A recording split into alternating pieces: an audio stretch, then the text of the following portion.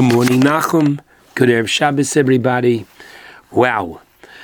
Tomorrow we have the privilege of reading Parshas Vayelech.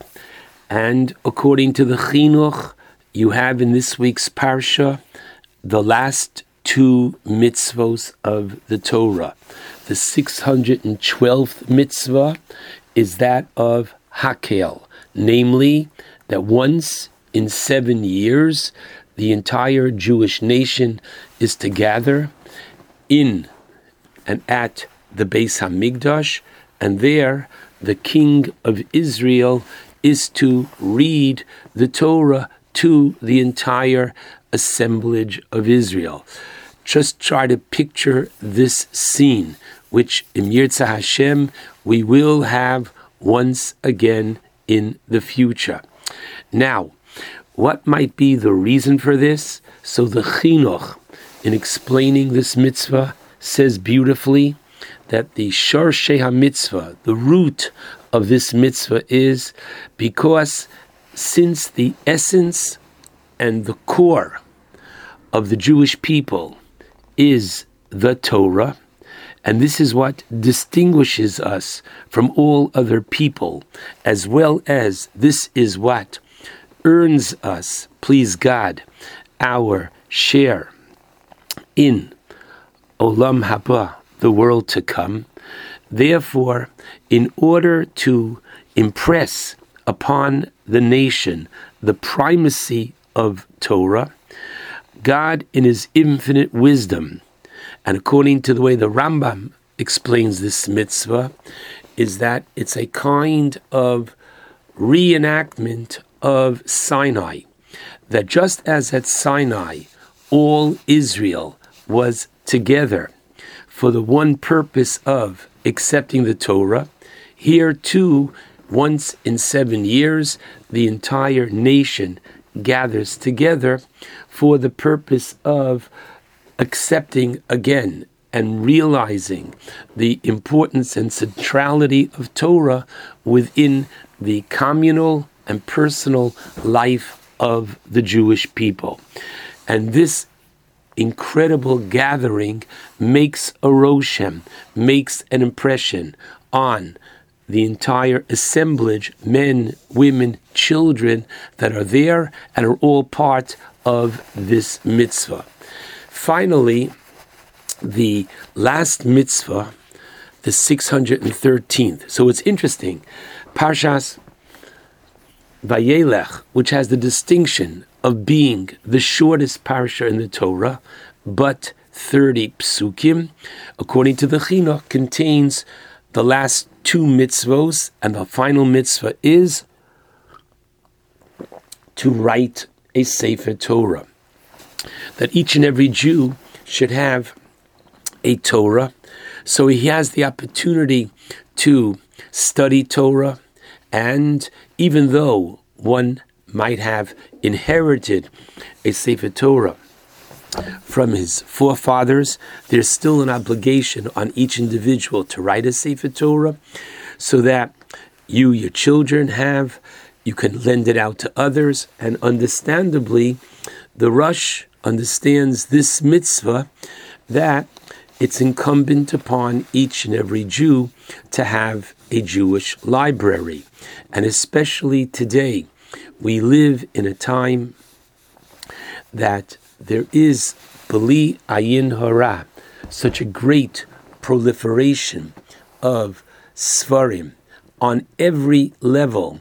The incredible contribution of the Art Scroll, Talmud, whereby that which had been a relatively closed book because of the language and because of the style of Talmud, that unless one was learned in it, they really could not understand it.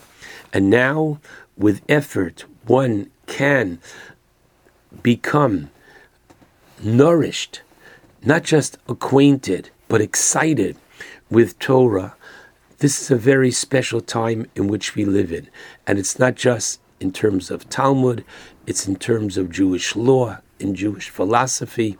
The last mitzvah is that the Jew is to be that Talmud Chacham. He is to be that perennial student, and therefore they need a Jewish library. Interestingly, according to the Ramban, the last mitzvah will come on the following Shabbos, namely when we read Parshas Ha'azinu after Yom Kippur, before Sukkos, and there we have the mitzvah, according to the Ramban, of Birkas HaTorah. Interestingly, that these last two mitzvos of the Torah, according to the Chinuch, Hakel, and writing a Sefer Torah, both have the centrality of Torah. So we find ourselves this Shabbos on Shabbos Shuvah, so called because we are in the 10 days of Tshuva, where the primary mitzvah of these days is for us to return and to get closer and to get and restore that very special relationship between ourselves and HaKadosh Baruch Hu, as well as the Haftorah, which comes from the first part from the book of Hosea, whereby the Navi Hosea calls and literally demands of the Jewish people, Shuva Yisrael ad Hashem Elokecha, return Israel, literally to Hashem, your God. So I'd like to talk just a little bit, as is one to do on this Shabbos, about the mitzvah of tshuva. And let's begin with a very interesting question of the Meshech Chochmah, that if we understand the mitzvah of tshuva to be that when and if a person has sinned, so they are to repent and come back to Hashem. Wait a second, he asks very poignantly in his commentary on this week's Parsha of Vayelech, in chapter 31, Pasuk 17, and he asks very sharply, wait a minute, a Jew is obligated to keep mitzvos because there are 365 restrictions, negative commandments, and 248 positive commandments. If a Jew neglected to do any one of these mitzvos, positive or negative, the mitzvah itself calls to the Jew that after he or she has violated them, that they are to correct themselves and do the mitzvah. What is the purpose of the mitzvah of tshuva as an independent mitzvah? And therefore, he suggests that the two elements of the mitzvah of tshuva are, one, vidui bapeh, that the individual literally confess his sin, as we do over the Yom Kippur experience 10 times with the Oshamnu and the Al-Chet, but the vidui, the actual confession. And secondly, that the Jew is to ask for bakoshas kapora. He's to ask for atonement from Hashem. Not enough for a person to correct his or her way, but there needs to be this begging of forgiveness, as we shall see, because of what has happened to the individual.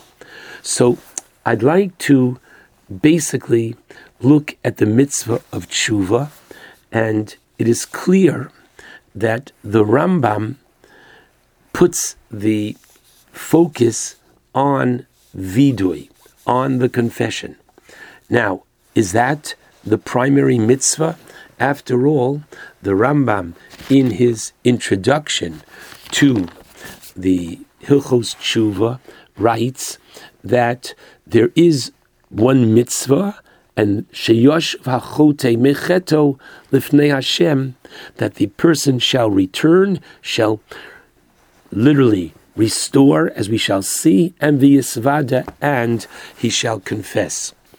So Rav Soloveitchik Zichrono Livracha, in his explanation of why, according to the Rambam, the focus might be on confession, the Vidui explained it that there are oftentimes two aspects to a mitzvah. There is the kiyum mitzvah, there is the result, the emotional aspect of the mitzvah as to what the mitzvah is supposed to accomplish, such as, for example, in the mitzvah of Shema, there is Kabbalas O Malchus Shamayim, that the Jew accepts upon themselves literally the yoke of his kingdom, his sovereignty. That is the Kiyama mitzvah, but the Ma'aseh mitzvah is in the act of the mitzvah, is in the recitation of the Shema. And the Rambam, more often than not, will focus on defining the mitzvah as the Ma'aseh mitzvah through the action. So here too, the mitzvah is that of tshuva. The mitzvah is for the Jew to repent. But the Ma'aseh mitzvah, within the mitzvah itself, the act of the mitzvah is the vidui, and hence the Rambam stresses the element of vidui. But that's not necessarily to say that vidui is the mitzvah and not the mitzvah of tshuva, as perhaps indeed the Minchas Chinuch wants to suggest. Now, interestingly, there is a basic difference between the Rambam in the beginning of Hilchos Tshuva, where the Rambam speaks of tshuva from particular sins, and then you'll take a look in chapter 7 of Hilchos Tshuva, where the Rambam writes that tshuva is not only for specific actions that a person does, but that tshuva also applies literally to the character of the individual, to the personality of the individual. And therefore, he says that the tshuva is not simply on one's actions, but on one's deos, on his perspective on life. And therefore, in chapter 7, he speaks about a different type of tshuva, namely the personality of the Jew. And this, I believe, is that which we need to understand, that tshuva, as Rav Soloveitchik explains so beautifully, and I would so strongly recommend those who understand and can read the Hebrew should find in Al HaTshuva, in his very first shiur, the Rav discusses two parts of tshuva, that of the kapara, the atonement, and the tahara, the purification of tshuva.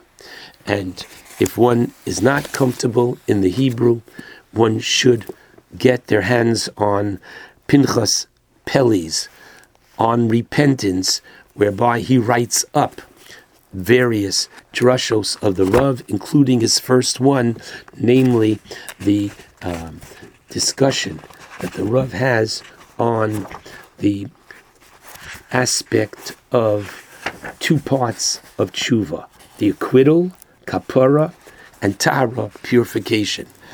After all, what does the Torah say regarding Yom Kippur?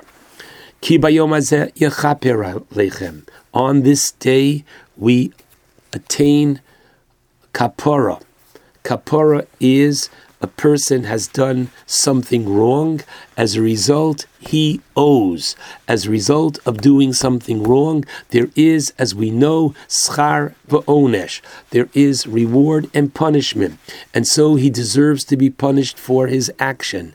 Yom Kippur has this capacity to remove the punishment, or, as we did the apple in the honey on the nights of Rosh Hashanah, for the purpose of saying to Hashem, please, if there has to be some exacting of punishment, let it be done in a softer as opposed to a more harsh manner.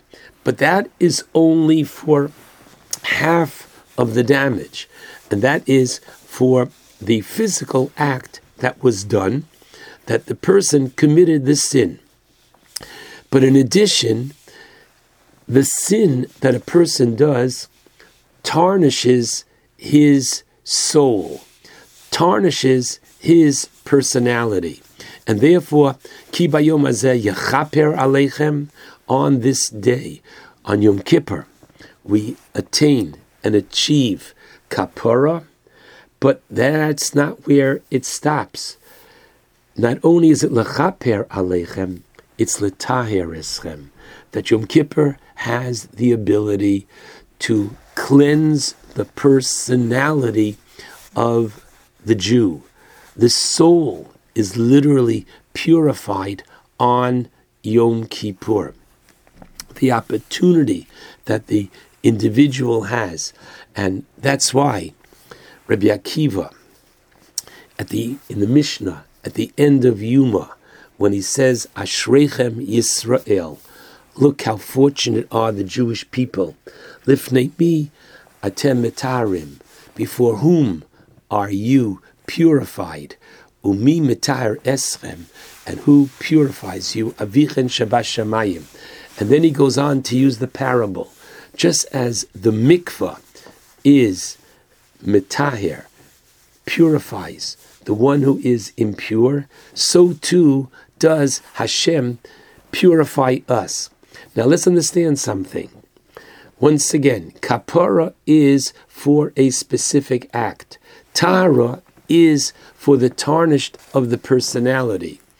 If a person, let's say, stole from 10 people, and he paid back one person, so you can have kapara, you can have atonement for one sin, for 1/10. One of the 10 sins that he violated, he repaired.